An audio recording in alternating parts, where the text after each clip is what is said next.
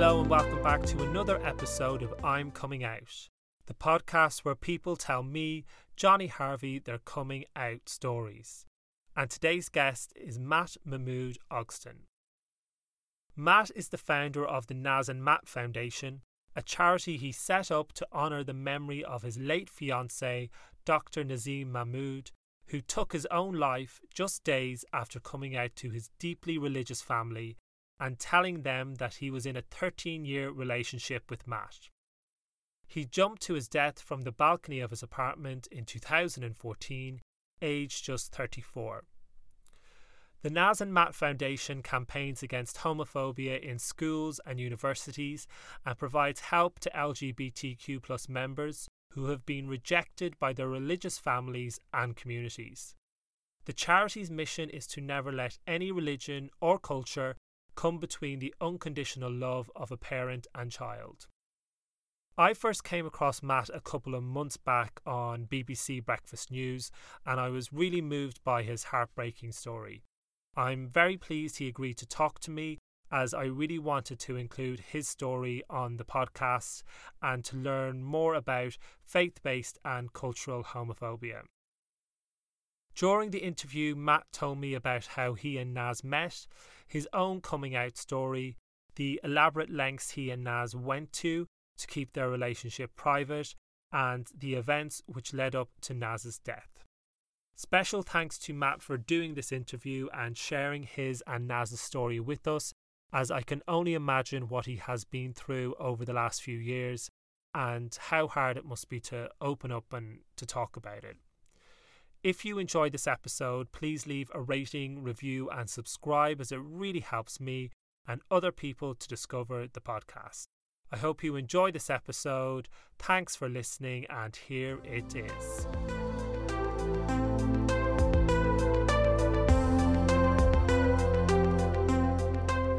So I'm going to start by reading a quote from Mary Hasselt, the coroner of Naz's inquest, who said this: "It seems desperately sad that in 2014 a person feels they can't be accepted because of the way they live. I have deepest sympathy for Nazeem, that he felt so sad and desperate." Matt, can you tell us about what kind of person Nazeem was? Naz was the most beautiful, caring, loyal, incredible man that I'll ever meet. He was courageous, he was brave, he had the most amazing sense of humour, and the thing he always wanted to see in other people was happiness, a smile. You know, he spent so much of his life caring for other people. He was a GP, he'd also worked in hospitals, in accident emergency, in sexual health. And in his life, there was this common thread in everything that he did, was that he always wanted to see the best in people, and he was never afraid of asking questions. He was beautiful in every regard, and his honesty was... he was the most honest person that I ever met. You know, he always wanted to know the truth, and he would never stop until he found the truth. And it was always from the place of just trying to understand what life is, and that person that he was speaking to, or that person that was his friend, or that person he met, he just wanted to understand how life worked and just understand people, always from a really positive place. And Matt, how did you meet Nazeem? So I met Naz on a night out. I'd recently come out to myself. At the age of 23, I'd finally got the courage to be stronger than the homophobia and the kind of prejudice that I saw towards gay people in the area that I grew up. So at the age of 23, I finally accepted the fact that I was gay, although at the time I would never accept that word. I would never use that word to describe myself. I just happened to be attracted to other men. But at the age of 23, I'd started going out on the gay scene in Birmingham, and on a night out. So, sorry, had you come out to your family or friends at that point yourself? No, I'd only come out to myself and probably about 2 or 3 other people who were very close to me. So close friends? Yes. Yeah. I never came out to my family till probably about another 11 years after that. And you mentioned there that you weren't entirely comfortable in the beginning with the word gay. Did it carry really negative connotations for you when you were coming to terms with your sexuality? Yes, it was a very negative word in the area that I grew up. You know, I used to work with someone. I think I was working with them for about 4 years part time, and this person I kind of considered as a friend. And I had gone into work one day, and I was just exploring who I was in my own mind, and there was a lot of homophobic talk about someone else that worked in the office. And I said to this person, I said, "Look, if I came into work one day and I told you I was gay, you know, what would you think?" Yeah. And this person said, "I would never speak to you ever again." So that's someone I've worked with for 4 years. Awful to hear. And it used to be so much so that the office that I worked, if they saw someone anywhere close in the vicinity of one of the gay clubs in Birmingham, even if they were just catching the bus near it, which, you know, a lot of people do, that would come back into the office, and there would be negativity, there would be kind of slurs, there would be, you know, just a horrible thing said about that person. And up until that point, I had only ever met one gay person, or knowingly met one other gay person, and that person wasn't creating the right impressions in my mind, because I thought, if I'm gay, then does that make me that person? But that person was behaving that way because that's the way they behaved. It wasn't because they were gay. It was just that's the way they behaved. So there was a huge amount of ignorance around homosexuality, and there was a really strong homophobic culture in the world you grew up in. Yes, and from myself as well. You know, It becomes internalized, isn't Yes. it? It's happened to us all. It's hard for it not, in a way, when you do grow up in such a homophobic world, not to assimilate some of that yourself. Yes, because we are all the product of our journey, Yeah. of our upbringing. Yeah. And unless you're given the opportunity to learn other information, or to be shown different ways of living the same life, then how is a person supposed to know that there is a different way of looking at things, a different perspective of things? You know, I grew up, you know, in the 80s and 90s. You know, when in the 80s there was the horrific TV campaigns from the government on Yeah. TV, which just put, you know, the fear in so many people, gay or otherwise. And those are what really fed into my fear of being gay. And also, when I was getting older, just seeing stereotypes on TV, which I have no problem with at all, but I couldn't identify with those stereotypes. And those stereotypes were not someone I could acknowledge or recognise having any connection to. You know, very, camp people on TV. I mean, now I'm older, and now I'm more mature, and I'm understanding. I love camp beyond belief. But back then, when I was trying to find out a place in the world for me to identify with, I couldn't find anything or anyone. There wasn't a very diverse representation back then. No, There was very little representation at all. Yeah, I think the kind of closest was, I think it was just before or around the time I met Naz. I mean, Queer as Folk came on TV, and I remember watching that, you know, half hiding under the duvet, you know, fearing that my family might walk in and see me watching this, and half of me was actually horrified about what I was seeing on TV, because I thought, is that who I am, and that's what I have to be if I am GAY? And I actually feared that thing I was watching on TV, because it was 1,000 miles away from anything that I'd ever even been introduced to. You know, sex education at school was embarrassing for everyone involved. The teachers were embarrassed by doing it, and it was always, you know, obviously, you know, it was, you know, back then it was heterosexual only. So therefore, there was no awareness of what being gay was, and that it is a natural state to be in. It's how we're born. That was never a concept that was even talked about where I was growing up. Yeah, we've even mentioned that in the last few podcasts, but that's a relatively short period of time ago. It's only 2 decades ago, but the cultural shift has been enormous. Yes. Yeah. And so, to circle back to that night that you met Naz, so you met Naz when you were out on the gay scene in Birmingham, and you quickly became an item, is that right? Yes, so I was sitting there. I remember we were in an after-hours nightclub. It was the first time I'd ever been to one of these things. You know, there was a cafe at the back, up the stairs, romantically called the NAF Caf. So I'm sitting there eating a chicken burger, very unromantic. And then, along came this sweet, delicate voice that said to me, "Excuse me, may I sit here, please?" And in that moment, my whole life changed forever, because in that moment, Naz had arrived and he sat down and we started talking and talking. And we never stopped talking for 13 years, because we quickly fell in love, and we realised that, but to be ourselves, we couldn't live in Birmingham, because going back to the point I mentioned earlier about how honest Naz was, he always wanted honesty, and the truth is that one of the first questions he asked me after, asking my name and could he sit down was, I'm a Muslim, is that going to be a problem? Now imagine being asked such a profound question.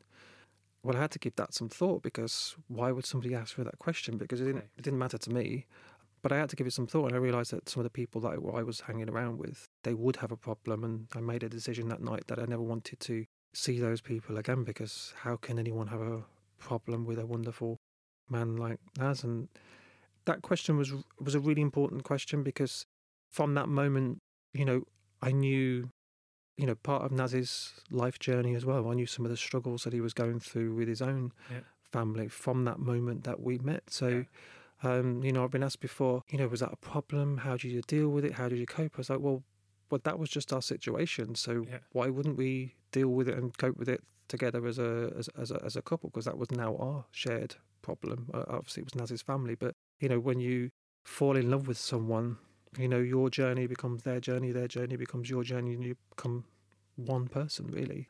So you and Naz decided then to really be yourselves. You had to move to London, is that right? Well, within a few weeks of meeting Naz, I'd moved out my family home. I wanted to rent a flat so I could spend more time with Naz, but he couldn't move out of his family home because he was still studying at the time, and also his parents would never allow him to unless he was going to get, he was getting married to move out of the family home. So he had all these cultural and religious pressures to deal with, didn't he? And he had to think about, he was worried about society being homophobic towards him, but also he was worried about people being Islamophobic towards him.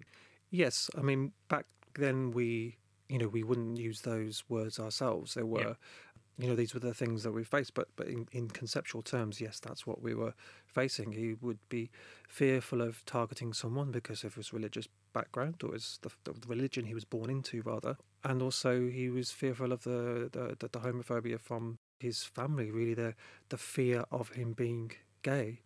So we moved into our own house eventually after about 18 months, I think it was.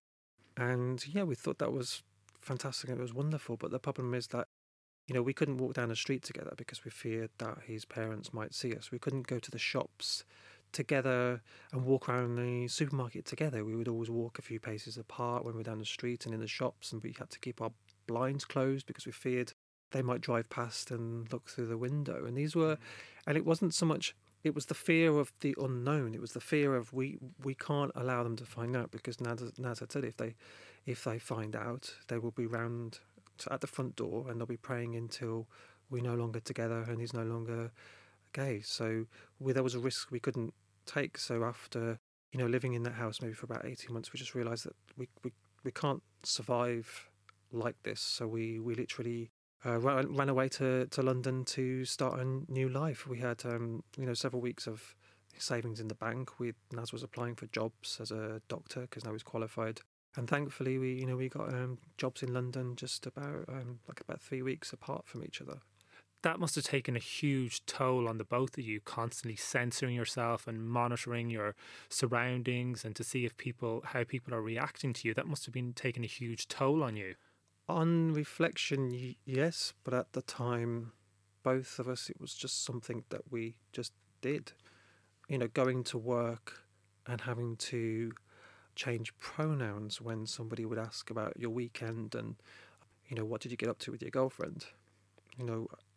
Back then, neither of us were out, so we certainly couldn't correct them, and we didn't want to, and there was no need to. So the only way to have a conversation, we would change her or she to they, and hope that nobody really noticed. And they didn't really notice. They probably just thought it was a bit odd changing pronouns to they. Where did you go out at the weekend with your girlfriend? We went to the cinema and, it was their birthday and things like that. But then moving to London, we kind of realised that, in many areas in London, not all areas, but in many areas of London, and particularly the companies I worked in, no one actually really cared. And so when you both got to London, you must have felt an incredible sense of relief. Yes, relief and also excitement. I mean, back then we were both consciously aware that we were both naive in life. But that's what made a lot of it fun. We would rather, we'd rather go out and see what adventures were in front of us rather than kind of question everything so we didn't do anything, if you know what I mean. So, but being in London, not knowing anyone was the excitement. It meant that we could create this whole new life together as a couple, a life that was our life and nobody else's life. And for us, living in London was, the greatest adventure that we'd ever had, really. You had a blank slate to begin with, didn't you? Yeah, we could, we could pick where we lived. We could, the people we bumped into, later became our friends. We could do what we wanted, really. Obviously within the constraints of as an adult with a mortgage, and, life and jobs and everything. But, but it was our life, and that was what made it exciting.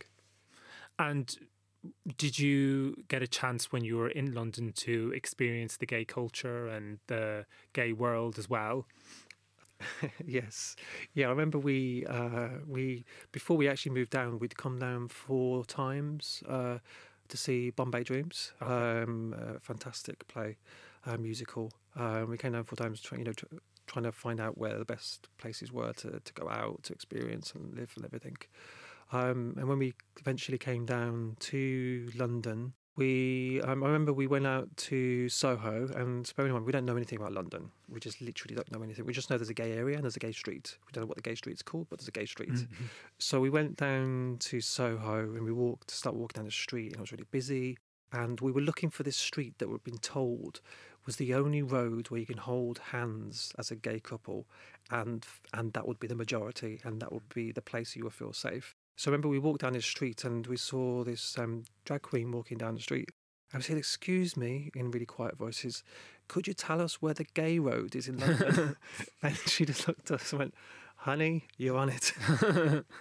And that was Old Compton Street.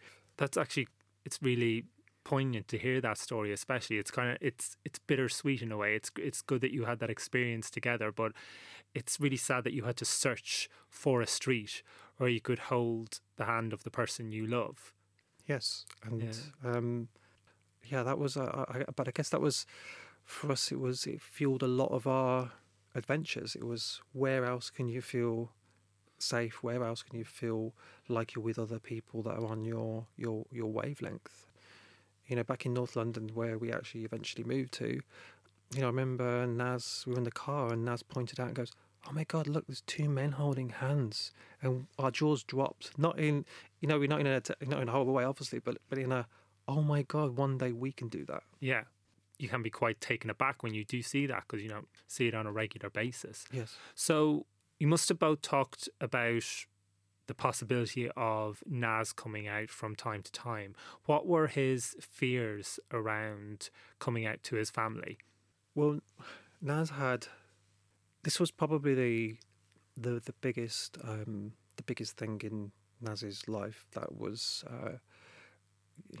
to be resolved, or never to be resolved. It was he saw a psychotherapist for about a year to talk a lot about this particular point, and the conclusion was that the risks or the implications or the kind of the complications that would result from him coming out was so great that he made a decision to put it into a box, and that box should never be opened, because he feared the consequences of what would happen if that box was opened, not just for himself but for us as well. And so that box was put to the side, and when Naz was in London, that box would never be opened. He might talk about it, certainly to our close friends he would often talk about it, but it wouldn't be it wouldn't be a box that would even risk. He hadn't got a date set, he hadn't got a deadline, he hadn't got a timeline. It was literally, that's the box that's never going to get opened. I can talk about the box, but I can't ever open that box, because he just feared the consequences for both of us, what would happen if it was opened. So the possible consequences were just too terrifying to really face the situation head on. Yes, I mean, imagine facing a situation where, if it was found out, our relationship, we would no longer be in control of our relationship that would now be taken out of our hands, and the family and relatives would be doing everything they can to stop us. And where were you yourself with the coming out process? Which stage were you at? Well, so it was very different for me because soon after meeting Naz, I was so in love with him. I was so proud of just being with him all the time that, I took him to my nan's house, and she was about 84 at the time, I think she was. And bearing in mind, I'd never taken a friend ever to my nan's house, so this was a special thing. So I took Naz to see my nan, and we just had a cup of tea and we had some food together, and I never thought anything of it. But years later, I found out, after my nan had sadly passed away, I found out from an aunt, and she says, "Did you know what your nan did for you? Because you need to understand that when you do need to come out to your dad and everyone on that side of the family, you don't ever have to worry about it." And I said, what do you mean? I said, I haven't, of course I have to worry about it. And she says, no, your nan did something really special. What she did was, when Naz and you had left the house, she picked up the phone and she called everyone on her side of the family. And she called everyone and said, one day, Matt's going to say something to you. And that thing that he says to you, I never wanted to be a problem. So now we're going to have a conversation about it. And she called round everybody and told them about Naz and I. And I didn't know this until, sadly, she passed away. Because she guessed straight away. Because, we didn't realise at the time, but we were such a close couple, Naz and I were, that we were inseparable. If one walked over that side of the room, both of us would walk over that side of the room. Our friends called us the twins because we were identical in every way, apart from how, physically we looked. And because my family, the rest of my family, like my mum and, my dad's partner and my mum and, her partner, they all loved Naz, and they just accepted him as a human being, as my best friend who was always there with me. They accepted him as part of the family, and they treated him as if they knew he was my partner. And so the urgency for me to come out to my parents, for example, was never really there, because there was no advantage to having that conversation, because they treat him and respect him as if they knew. And certainly they did have suspicions, I've later found out, but they just thought, well, I'm never going to bring it up because I don't have a problem with it, so why would I bring something up that's not a problem? But your nan had told them? Told my dad's side of the family, yeah. Yeah. So, but I didn't know that he knew. Yeah. And eventually I did come out to my dad in 2012 at the Paralympics. Yeah. And he didn't actually flinch at all. He didn't even look at me when I was talking to him. He was like, okay. So your father knew. It was almost a tacit understanding. You just didn't speak openly about it. Yeah. But it was obvious to you that they didn't mind, and they were still accepting of you and of your relationship with Naz. Yeah, it just wasn't the act of saying it didn't become an important thing. And yeah, I understand. And because it's such a big thing, why put yourself through that? And it's, at the time, right now I can look back objectively and discuss it, but back then it was, it was very different, going through those emotions and trying to make sense with the benefit of hindsight. Yeah, exactly. That's such a lovely story about your nan. I love that story. And so, how did Naz's own coming out? How did that unfold? So we'd gone back to Birmingham for Eid, and Naz went to his family home, and I went to my family home. And a dear friend of ours had recently passed away, and in London, and his funeral was announced. The date that the funeral was going to be, rather, was going to be right in the middle of Eid, and so it was quite a stressful time for Naz, because he absolutely wanted to be at our friend's funeral, but he also knew that would mean leaving Eid early, and he knew how hard that would be for his family.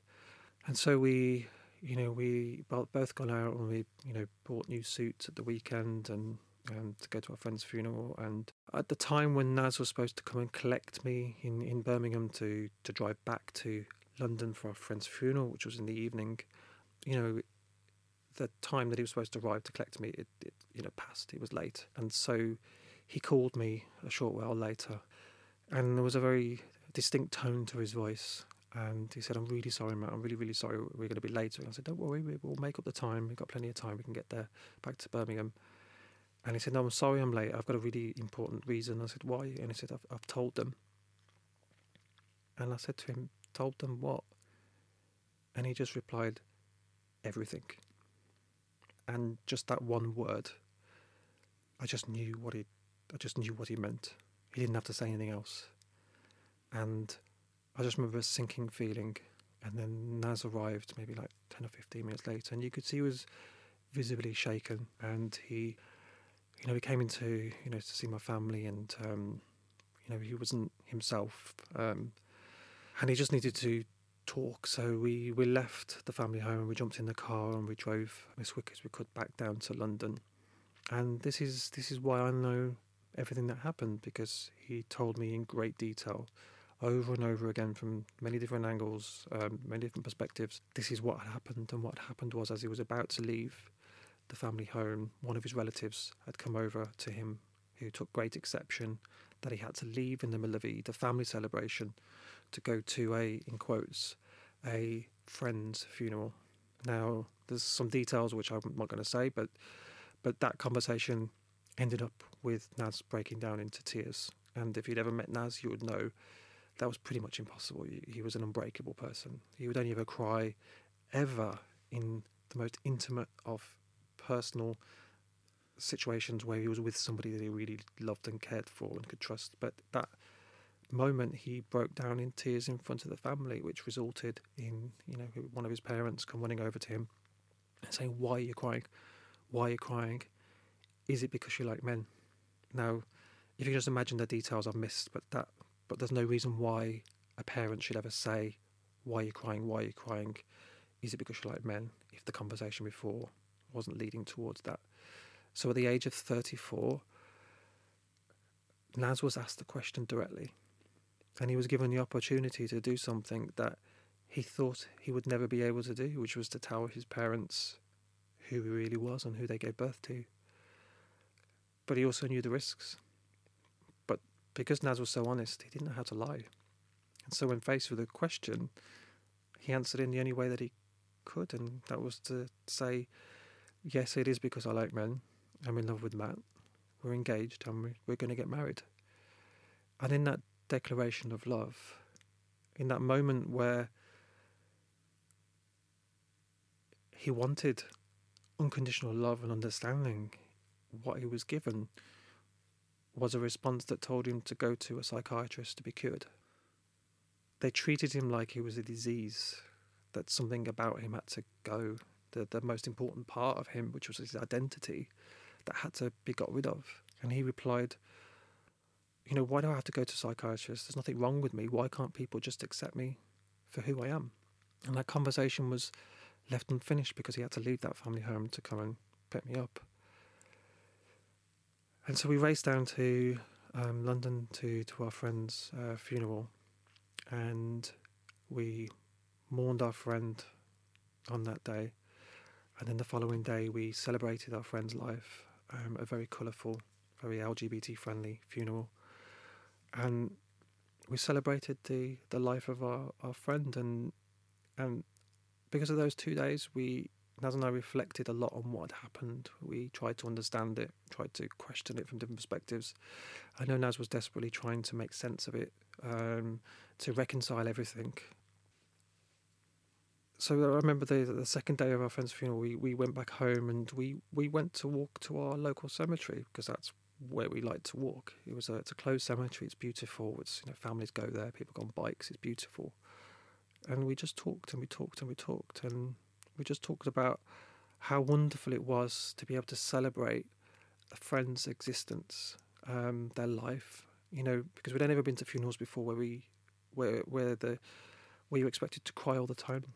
But our friend, it was the opposite. We wanted to celebrate his life, and we talked about what would happen, in our own, when we got old. What would happen if, when it was our time to go? Who would we have to talk about us? Because neither of us were aligned to a particular religion ourselves. Naz was born into a Muslim family, but he didn't practice himself when he was away from the family home. Likewise, my family what I'd call non-practicing Church of England family. You know, we went to church with our nan sometimes, you know, was baptised, but in actual, you know, we also read Bible stories as a kid, but neither of us were aligned to religion. And so we laughingly joked with each other that when it was our time to go, then maybe we could have one person from each religion talk about us, because surely that'd be great. And we laughed and said, that's impossible. And then we went back home, and then I just got a job that day. I'd been offered a job that evening, actually, to start the following day. And so I accepted, and Naz helped me do all the paperwork. And then I asked him to help me get up the next morning to make sure I got to work on time. And the next morning he did. He got up early, made sure I was out of bed so I could get to my new job. He texted me in the morning saying, "Hi Matt, how's the job going?" Or sorry, "Hi darling, how's the job going?" And it was his, even though it was a short message, it was his way of saying, "I know you hate the job already, but how's it going?" And then he called me at lunchtime, and our way of dealing things was to laugh at each other, with each other, to make each other laugh in any way we could. And he, after we, you know, joked with each other, he said, "Sorry love, I've got to go. There's a phone call coming through." And that was the last time that I ever spoke to him, because we tried to get hold of each other throughout the day. We kept missing each other, and because I was at a new job, I just couldn't pick up the phone. But because he was calling me or texting me, he was okay, and he seemed okay. And then it got to just gone 5 o'clock, and he called me. There was an absence of text messages and calls for a few hours, but when he called me at just gone 5, I thought that's okay, because he's calling me. I can call him again in about half an hour when I finish my work. And I didn't pick it up. And then he called me again about 10 minutes later, and I didn't pick it up. And then about 40 minutes later, I got a phone call from an unknown number, and I thought, it's a recruiter. I won't pick that up either. I'll speak to them later. Okay. And I got a text message from my sister saying, "Call me." And I thought, I'll call her in a bit. But then she texted me straight away and said, "Call me now." And she never talks like that, so I knew something was up. So I started to ask her questions when I called her. "What's up?" And she goes, "Where's Naz?" I said, "He's at home." And she says, "You sure?" And I said, "Yes." "Where are you?" And I said, "I'm in Soho." And I started to ask her questions, and she says, "You just need to go home." And when I started to ask her questions, my mum came on the phone, and she just said, "I'm really sorry, son. Just pick up your things, just pack your bag and run." So I did. I threw everything in my bag. I said to the company, I don't know what it is, I have to go. And I ran to the tube, and my heart's racing on the tube, and I'm thinking, what is the problem? Why? Surely if somebody's passed away, I would have been told where I was in a quiet room. And my heart raced, and my heart raced, and my heart raced, and I got off the tube, and I ran up the hill, and it's now, everything is in slow motion, and my heart is beating, and I'd like to think I have manners, but I was pushing people out the way who were in the way, just pushing them out the way. And I ran up the hill to the place we just moved to. And as I got to our road, that's when I saw all the blue lights, the police tape, the crowds, people taking photos, and our road was closed off. And I tried to run to our front door, but I couldn't because it was police tape, and I went under the tape, and the police said, "You can't go in there." I said, "I live there." And I said, "Which flat?" I said, "The top floor." I said, "You need to come with us." And as they bundled me into the back of the police car, and I'm thinking, what have I done wrong? As they bundled me into the police car, that's when I glanced across and saw a red blanket on the floor. And that's when I began to realise that Naz was no longer here. And then the world goes silent, and I'm sitting in the police car, and I'm just listening for the words that I don't want them to say, and I'm hoping they're not going to say those words. And then they said the words that I didn't want to hear, and they told me that Naz wasn't here.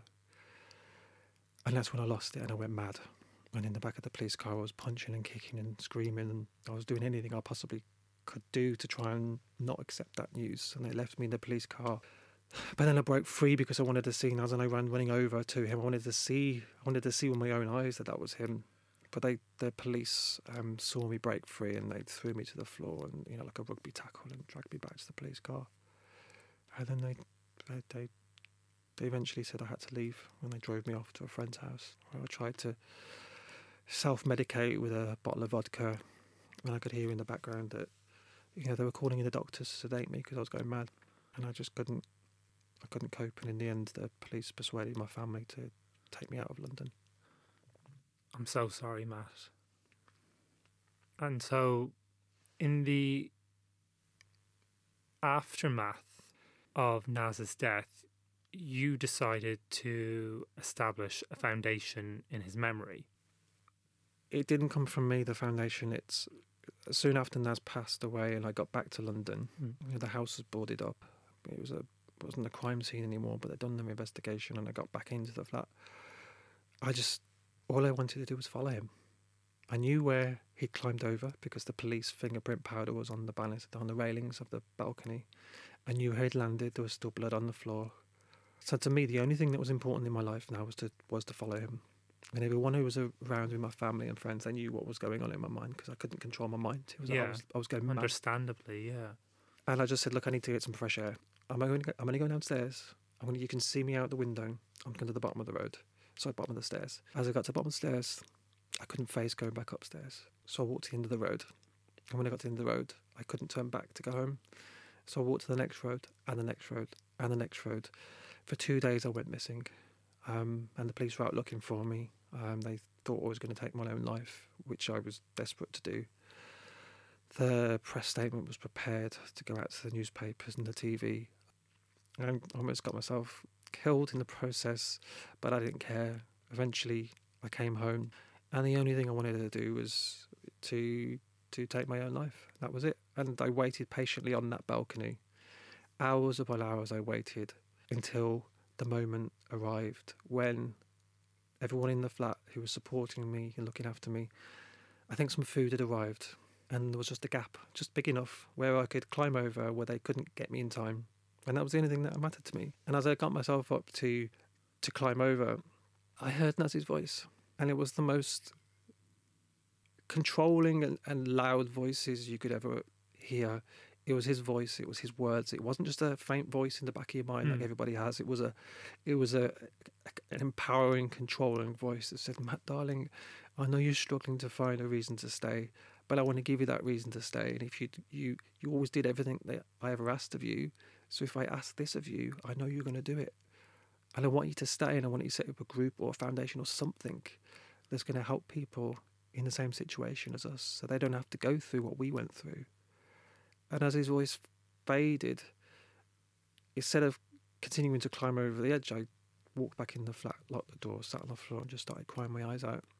And that's where our foundation came from. It came from Naz's voice. From that moment? From that moment. And I didn't even know, and I knew it was his voice. I didn't even know what the word foundation meant. I was that naive. I didn't know anything about charities. So I knew it wasn't my mind at work, it was something else. And that's why the foundation means so much to me, because it saved my life. So why can't we use it to help other people too? He was watching over you. Yeah. It was an intervention in your darkest moment. Yep. Because without his voice, I wouldn't be here now. And so establishing that foundation, it has helped you in a way some way to process the grief you've been experiencing. It has. It's really helped me not only process those thoughts myself, but also it's helped me learn and understand so much more. I mean, I wish I knew what I knew now back then. I wish I knew Naz was feeling the way that he did, because I think for Naz it was a sudden change of mindset, because he seemed okay and everyone that spoke to him seemed okay. But what I've learned over the last few years with the foundation is really the sheer scale of this problem with the homophobia that can come from a religious or cultural belief. But not only how big the problem is, but how subtle and how aggressive it can also be at the same time, with language and with actions, with violence in some cases. And it's given me a reason to stay here, and through listening, because that's probably the most we do, is listen to people, is to listen to the challenges they're facing and working at ways to find a way of helping them and help them on their journey. So, Matt, can you share one or two of the stories that you've encountered through the work that you're doing with the Naz and Matt Foundation? Obviously, of course, without going into a huge amount of detail. Yes, of course. So I will generalize the details, and I'll Yeah. change some aspects of it. But I'll tell you the main core of some of the experiences that we've had with people coming forward. I mean, we've had people who have contacted us, who have met us in person, and the first thing they just said was thank you. And I said, well, whatever for? And they said, well, your story, particularly the one that's in The Guardian, which took a few months for them to finish writing that. It was a very detailed account of what happened. Individuals have come forward to say thank you, because that story, it gave me a lot of strength, and I was having problems with my religious parents, and I printed off that story and I left it on the coffee table in the family home, and then I went out for the day. And then when I'd come back in the evening, the family members would have read the story, and now they understood the risks that could be taking place if they don't start opening their mind to accept their gay son or daughter. So that's one thing, is when you hear that our story is helping people in that way. But some of the experience of people who come forward to us, probably one of the stories that seriously impacted me the most was a story that was shared with us anonymously. It was shared via an anonymous social network, so the name of the person or the profile name doesn't exist, but we do know where it came from. And it was a busy day on a high street, and the young man collapsed in the high street, and the woman went running up to him and said, what's the matter, why have you collapsed? And this young man, who was from a conservative religious family, he said that the family only allow him out of the family home 1 day a week unsupervised. And that family, his parents, had paid someone to come into the family home to beat the gayness out of him. They had paid someone to take him to an exorcism, and what he was given was a choice between either a knife or to accept that he had the devil within him, the gay devil within him, and he agreed to do everything he could to get rid of that devil. And this young man was in a very bad physical way. He collapsed with exhaustion, and his woman says to him, why haven't you gone to the GP with your injuries? And he said, I can't go to the GP because the GP knows my family and they will tell my family. She said, why haven't you gone to the hospital? And he said, I can't because my family know doctors at the local hospital, because this was quite near a hospital where he collapsed. And then she said, why haven't you gone to the police? And he said, I have gone to the police and they know about me, but I'm not willing to press charges against the only thing that I know, which is his family and the community. And so this woman, the only thing she could do was take him to accident and emergency to have his physical and the injuries dealt with in accident and emergency, and report him to social services in the hope. All it was a hope that something good might come from that. And the lady that reported this wasn't just a passing passerby. She was actually the paramedic who was called to the scene. And she said in all the years of being a paramedic, this was one of the saddest stories that she'd ever come across, because she felt completely powerless to take action. And when I heard about this, it really affected me, because it made me realise that all of the things that we were doing in the press, all of the social media work, all the videos, all the articles, all the interviews, none of it would have reached this young man, because his media would be controlled, his internet would be controlled, TV would be controlled. And so after trying to find a solution to this, we this year on the 30th of July, we actually launched our first ever street sign roadside ads campaign in the exact area where he was found, because we managed to locate rough area where he was. So we dropped a couple of roadside ads in that area. One was for parents to make them understand that having a gay son is okay, and the other one was for an individual who's facing these challenges from their parents. So it's just a trial, but we would like to expand out to other areas where we also get told there's religiously motivated homophobia in those areas. And that story really has affected me. But we've also had people contact us, like one other young man from the same religion. He contacted us via email, and what happened with him, he was at home on Facebook chatting to a man. He went upstairs to the toilet. He came back and he forgot to log out of Facebook. And there was a relative on the computer reading his messages. Now, in the space of an hour, he'd gone from being in a family environment where he thought he was loved to within an hour running down the street with one bag under his arm, clutched under his arm, running for his life. And he contacted us a week after being on the streets. And this was the first time that we'd encountered this type of situation. So what we had to do was get him into a place to stay, like that moment, into a hotel there and then. And then we had to find a way of getting him back on his 2 feet. So we had to change. He had to change cities 3 times in the space of a week. Was that because there was family members who were searching for him? Yeah, his father was a very prominent religious figure, and we had to help him negotiate a meeting with one of his relatives to get his passport back. Because without an ID, of course, he couldn't even claim benefits. So we worked with him for the next 4 weeks until he got a place. We funded him what we could.